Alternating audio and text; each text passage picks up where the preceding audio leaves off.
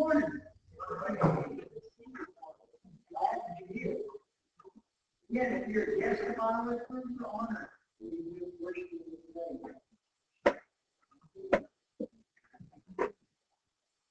Think about a doctor who went to a park. How do you get that? Afterwards, he was told, "What, how much do I owe you?" Mark said, "I never charged doctors." Next morning, Barbara showed up at the shop and there was a thank you card on the doorstep from the doctor. That day, he gave a haircut to a police officer. The police officer said, "What do I owe you?" And Barbara said, "I never charged you." Next day, the barber showed up at the shop and on the doorstep with a thank you card from the police officer. That next day, the barber the preacher said, "How much do I owe you?" The barber said, "I never charged the preacher." Next morning, the barber showed up at the shop and there's 12 preachers lined up waiting for him.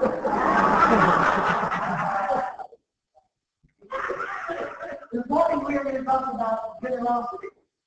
And we're going to talk about generosity, or repeatedly talk about generosity in the Sermon on the Mount. We want to do the sermon series talking about life and all the great Sermon chapter 3, Sermon on the Mount. Matthew chapter 5, 6, and 7. Chapter 5 is in the books. And in chapter 6, Jesus is going to make a very subtle change in the presentation. But before we get to chapter 6, I want to remind you of a few things that are going on the hillside that day. It's so impactful for those people that are listening in for us as well. Now, the Sermon on the Mount is pretty early on in Jesus' ministry. Matthew doesn't give a whole lot of information about what happened previously with Jesus' ministry. Matthew talks about Jesus being tempted in the desert by Satan. And talks about calling for disciples, and Jesus began teaching in the synagogue, and healing people. And then Matthew knows the remarkable thing. People started coming to hear Jesus. From all over, people came. And Matthew tells us in chapter 4, verse 25, large crowds from Galilee, from Decapolis, Jerusalem, Judea, and the region across the Jordan followed. And this is actually pretty amazing for a rabbi to have that kind of crowd. And that's what they were coming. People were excited about this guy Jesus. They came like a magnet. Jesus drew people to him. Some came to the hope, some came to the hype, some came to the healing. People came to listen to Jesus. People were finding Jesus fascinating. Word about this rabbi was spread. So Jesus sits down on the side of the hill and began to teach the crowds around him. I think sometimes we forget to how radical Jesus' teaching was. But Christianity is so radical. We're used to it, right? We've grown up hearing it. Information that Jesus is sharing with the people outside the world pretty early on in the random stuff. They've never heard any rabbi talking this way. And to be honest, they didn't know exactly what to do. They didn't know exactly how to handle the information that Jesus was sharing. Now, I'll give you one more example. Back in chapter 5, it actually kind of sets up what I'm talking about in chapter 6. Remember Jesus is on the field. On the hillside that day, he's speaking mostly to the poor, the downtrodden, the marginalized, or this society's model for less fortunate. If you're talking to them about kingdom things, then you make this case in chapter 5 verse 1. So I tell you that unless your righteousness is passing that of the Pharisees, you keep the law. You will certainly not. Now, we hear that statement very differently than the people on the hillside who heard that, right? When we hear Jesus say Pharisee, we immediately think hypocrite. When we hear Jesus say Pharisee or teacher of the law, we think those people who did that. Those were the pretenders. Those were the ones who were Jesus was so frustrated with their Christian concept of what was to honor God. That's how we hear that statement. That is not how the people on the side of the hill heard that statement. Those people sitting on the hill heard Jesus say Pharisee. They didn't say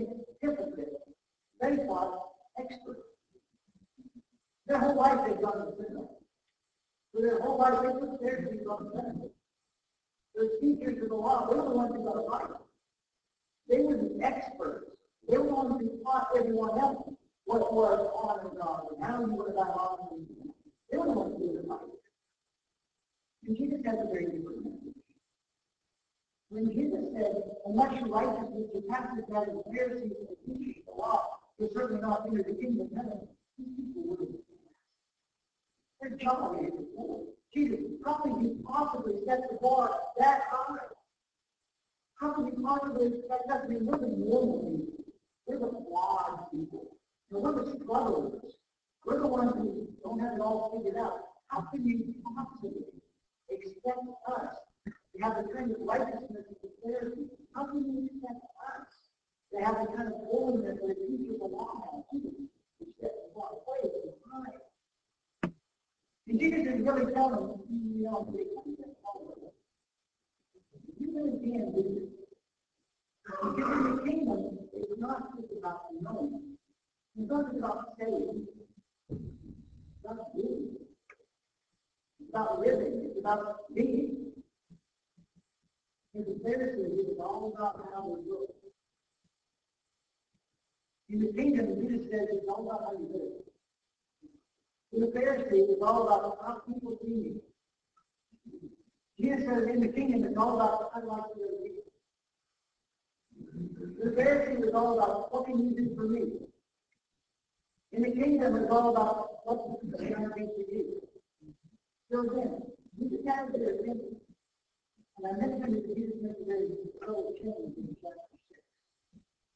In chapter 5, he was talking about kingdom things. He was talking about kingdom things as it relates to each other.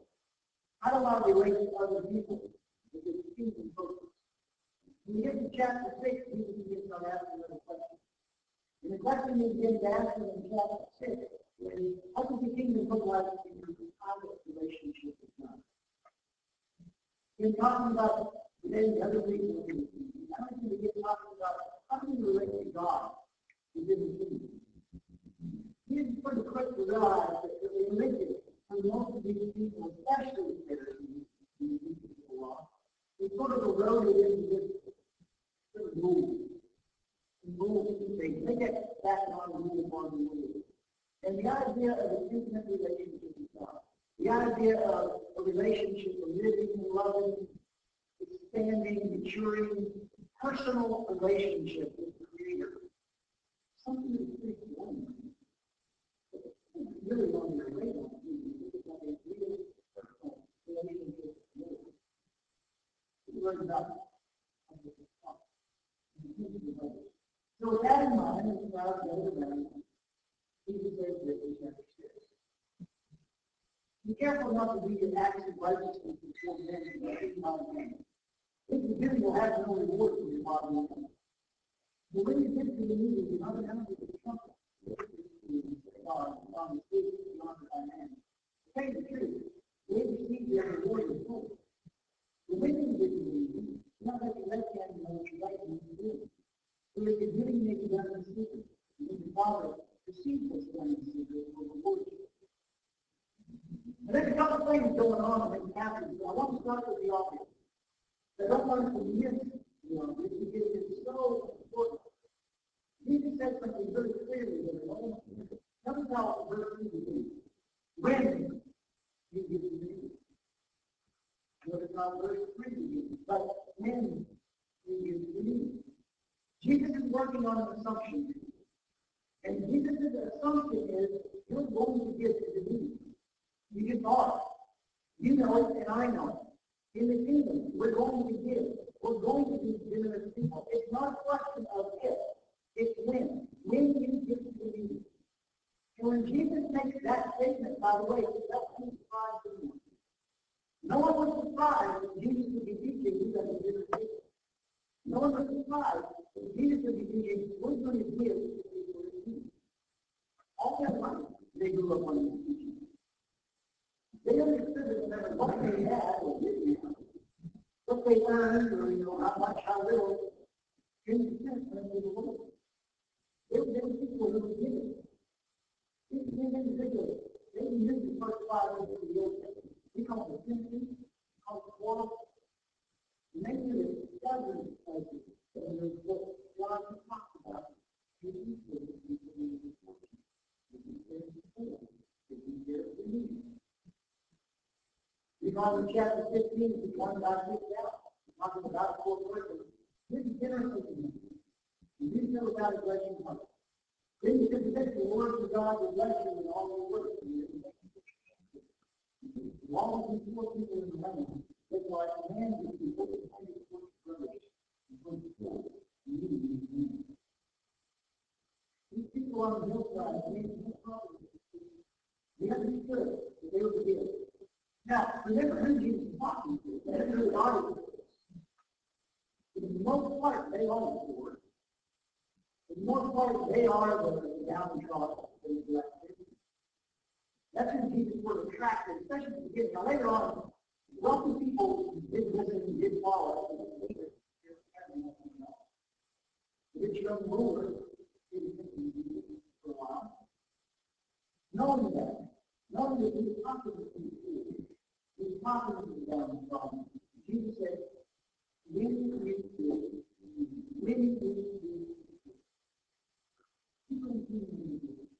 we're going to be defined by generosity. A couple of years ago, the Journal of Science released a study where they took 48 people, and they gave these people a small sum of money, cash, $2, $3, $50. And they go, what happens is you go out and spend this money on yourself. Whatever you want to do, spend it on you. They go the other half of it is go out and spend this money on yourself. Try to bless someone else with this little bit of money. And the self-reported happiness factor by the two groups, overwhelmingly, the group that spends the money on someone else before they get happy, feeling better about it, being more fulfilled, being more at peace, with a better experience. And that's really possible, right? I mean, we're created in the image of God. Right? God's nature is different from our soul. And so, it should make sense that we find fulfillment and we find joy, happiness, we were shown people the church of God. Well, on the other side of that day, Jesus is talking to the poor. He's talking to the heavenly tribe. I'm not talking to the poor today. I'm talking to the rich. And you might say, wait a minute, I'm not rich. I mean, my car's like 5 years old, my wife's like 8 years old. My teenage son drives a Beater. I'm not rich. So I make sure he has a cell phone. We are the rich. We are the super rich. In fact, you think about it, most of our problems are rich people's problems. And I'm forgetting that. This is my wife. That's a rich people. My house needs a new roof. This reminds me of something almost rich people. We have been privileged. And for the most part, we vastly overestimate our part in earning what we have. And we vastly underestimate God's purpose with it for it to be. We vastly overestimate what we think we've done to accomplish and have what we have. And we certainly underestimate what God wants us to do. We have been blessed to be a blessing. We talk about that. We have been privileged for a purpose. The first thing that Jesus says in Matthew chapter 6 is, you are going to give it to me. You don't find it. Not the question is when. When you give it to me.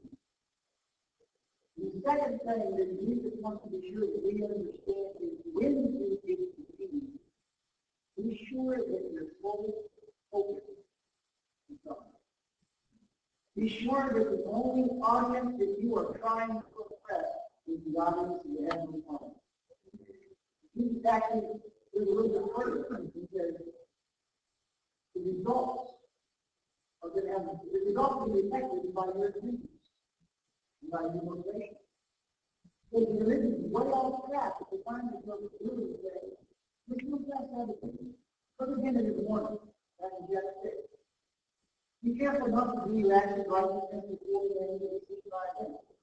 If you do, you'll have no reward for your Father in heaven. So when you get to the meeting, do not announce it as comfort. The hypocrites do in the synagogue, not in the street, to be honored by men. I tell you the truth. They receive the reward of it. Because you use some pretty strong language. You use some pretty strong imagery to show frustration that you have with people who should be the ones kind of promoting God and honoring God, and what they're really doing is promoting themselves. And they're using a spiritual connotation to make themselves look better. They're doing good things, but they're doing it for all the wrong reasons. And it's really frustrating to people for him to watch people do those things. And so his message is focus on God. Be sure that what you're doing, not to make you look good, make God look good. And then if you worry that maybe you won't really get it, he asks nothing else. He says, don't be like the hypocrites who announce the trumpets to the synagogue and on the streets to get the attention of men and honor by them. And again, everybody listening would not only know what Jesus is talking about, they would know who Jesus is talking about. Because apparently there were people who gave the trumpets and fanfare. Everybody knew how much they gave. When Jesus made that statement, people would have been thinking, oh, I know he's talking about the guy who did vineyard up in the town. He did so much money in the temple, and then they such production of it. I don't been into it. I'm sure I did something to it. I wish I could give to the Lord the way he does. He said, those people who want to be seen by men, you're not going to get a reward from God. You're not going to get any reward. He said, actually, let me rephrase that. Israel gets a reward. Look at exactly what they want. They're going to impress other people. When God sees that their intention is to get the attention of other people, God will very courteously step aside and say, you can do exactly what you want. This is really clear. As far as God is concerned, he's really good. Even if it's really good, good is wrong reasons. 17 times in the gospel, Jesus uses the word good. And he is always attached to a religious person, always speaking condemnation of it, attached to a religious person who's trying to impress someone. He doesn't do it. Not motivated by transforming the heart. Instead, motivated by trying to look good. I've had people tell me, I'm sure you have as well, I don't go to church because the church is full of hypocrites. I usually say, you're right. Because Jesus is the reason. Yes, the church is full of hypocrites. You got the church is full of all sinners. Isn't that kind of understood? Working on it? Try to get it better. Try to do better. He doesn't want our righteousness to become turn on and look. Turn it back off and share with you a personal story. Personal story is a little bit humbling, and when I say humbling, I really mean to be clear. And some of you might have heard me talk about this before. It happened like 18 years ago, but I'm sure I probably talked about it when it happened.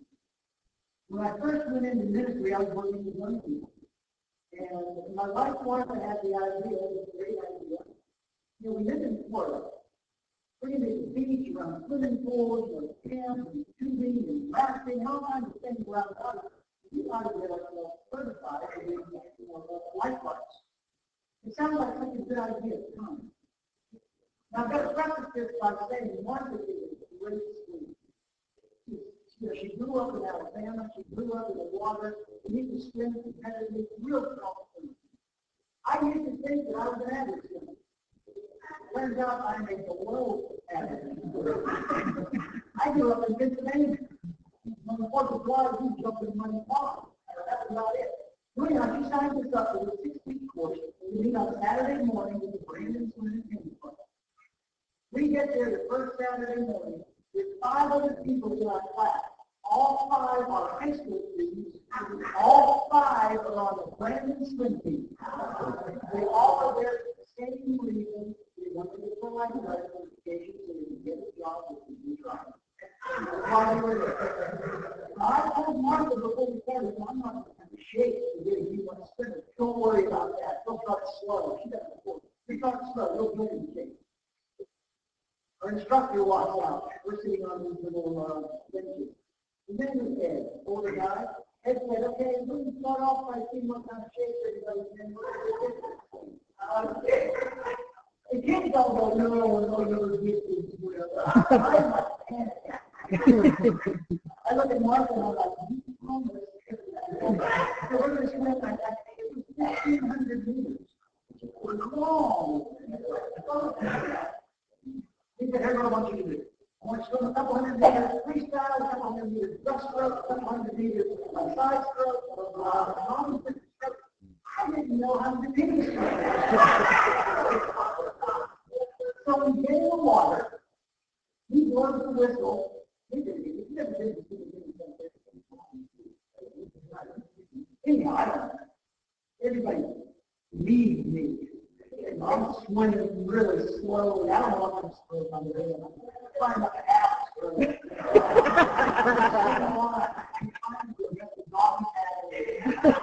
About 2 things of the way to the big wind. I mean, I'm talking about the yard.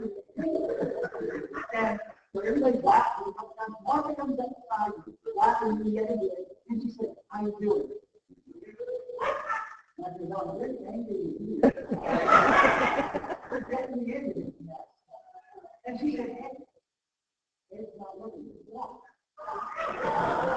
And sure enough, Ed is turning his back. Maybe talking to somebody's back like before. So I stood up. And I just started walking. And then I actually started running. But I'm still making flashes like I'm swimming. And I'm just watching Ed. And I'm like, hey, Ed, everybody's okay over here. I'm watching him, and as soon as Ed turned back toward the pool, so now I am watching Ed. And as soon as he turned again, I stand up. And I start running. And I'm looking back over my shoulders. I'm running. I'm doing anything about that. And I'm running. Of course, I haven't spent the last 50 meters. Everybody else is way ahead of me. They're all sitting on the side of the pool waiting for me. Ed's standing there waiting for me. I come over. He goes on that. And Ed said, let's all give him a hand for completing the exercise. And this little girl said, you walked the last 50 meters. Oh my goodness. And I'm like,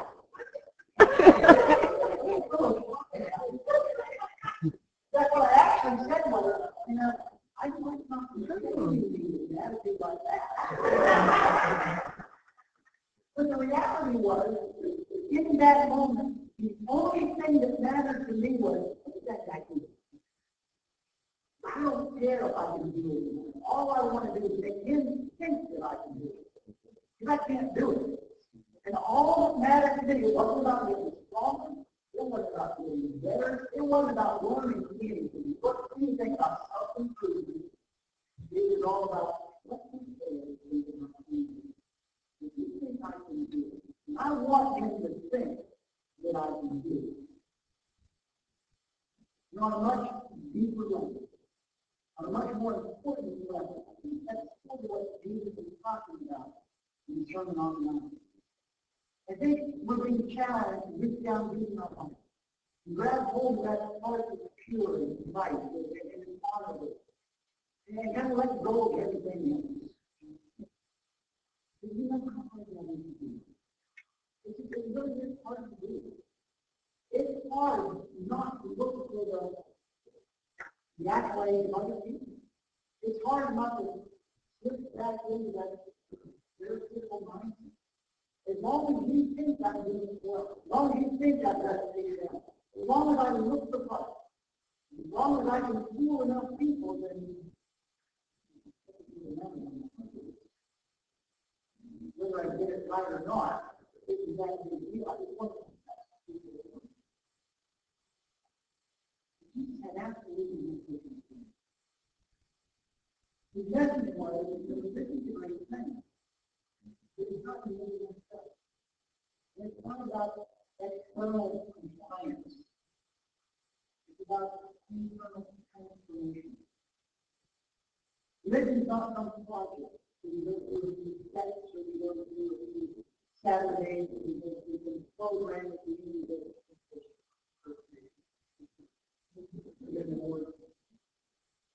it's about a relationship.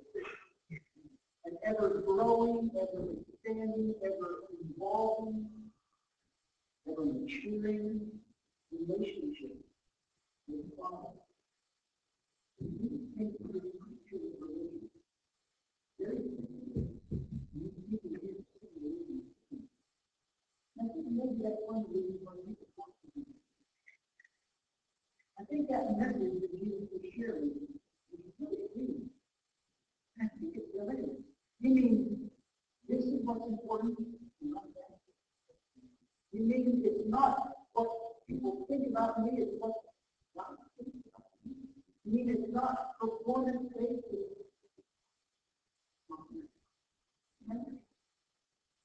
motivation. You mean I didn't understand? I don't have to be perfect all the time. It's a very free, it's a very powerful message.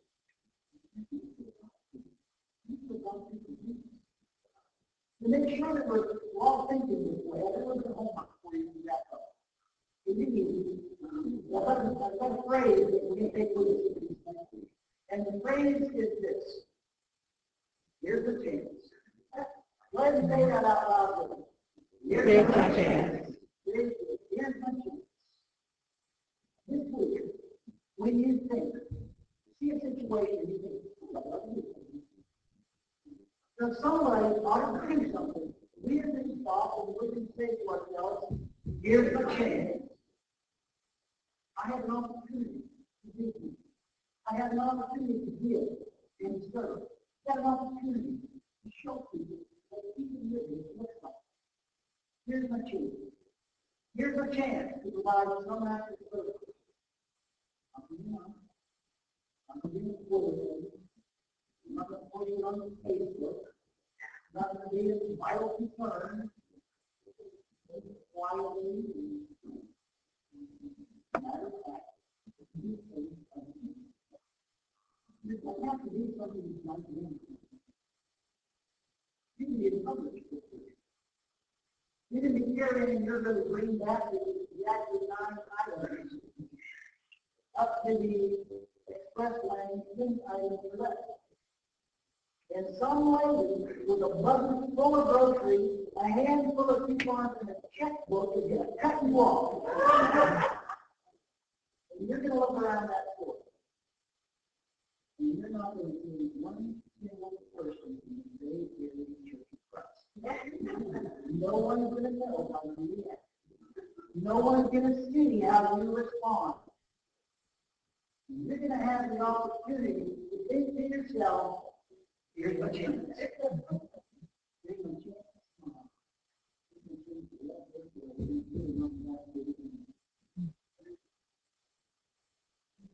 You can have a conversation with Andrew Brunson, with Jim Smith, with one of the other sisters. They might ask you, you don't have any help. You can go to teach up there in Bible Island, over the country.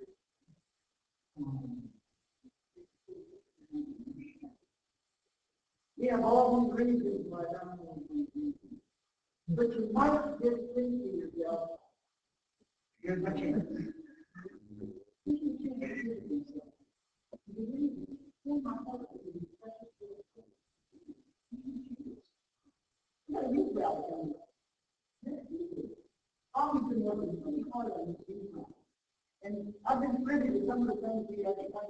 It's really, I think it's really cool. I'm really looking forward to how this thing will play out. No doubt he's really cool. So we get to say, here's my chance. I'm going to do it. And Julie, by the way, he's on the video for us this morning. Pretty cool. Now, maybe you're one of those businesses that doesn't do it. Or maybe you're one of those businesses that's not my wife's thing. Because I don't spend on it as a kid. I keep it off the lake. Maybe instead, we'll say, here's my chance not only to be encouraged, but encourage outside by the then life and the walk, not more children contributions. By the nursery down here, there's a lot for advanced school in spring. In places that refer to students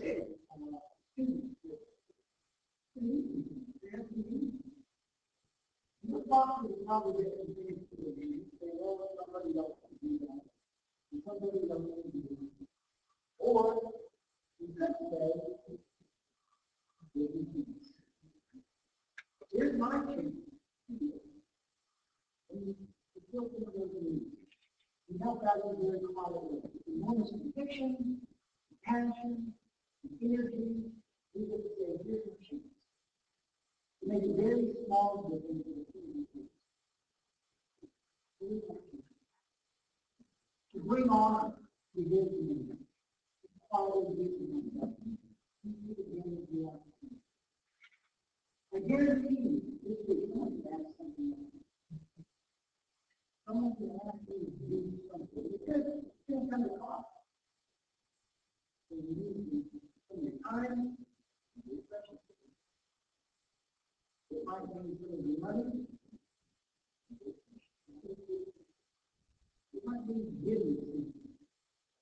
Remember, Jesus said, when you give, when you act generously,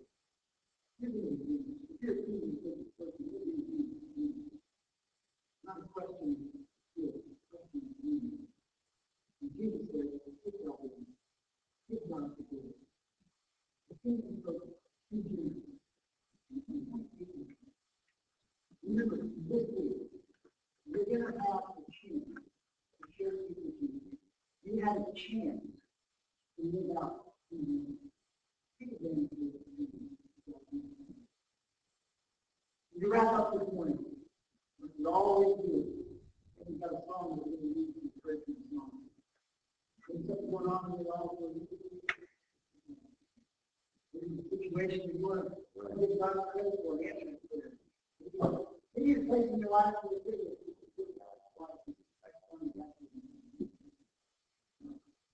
If your family, if you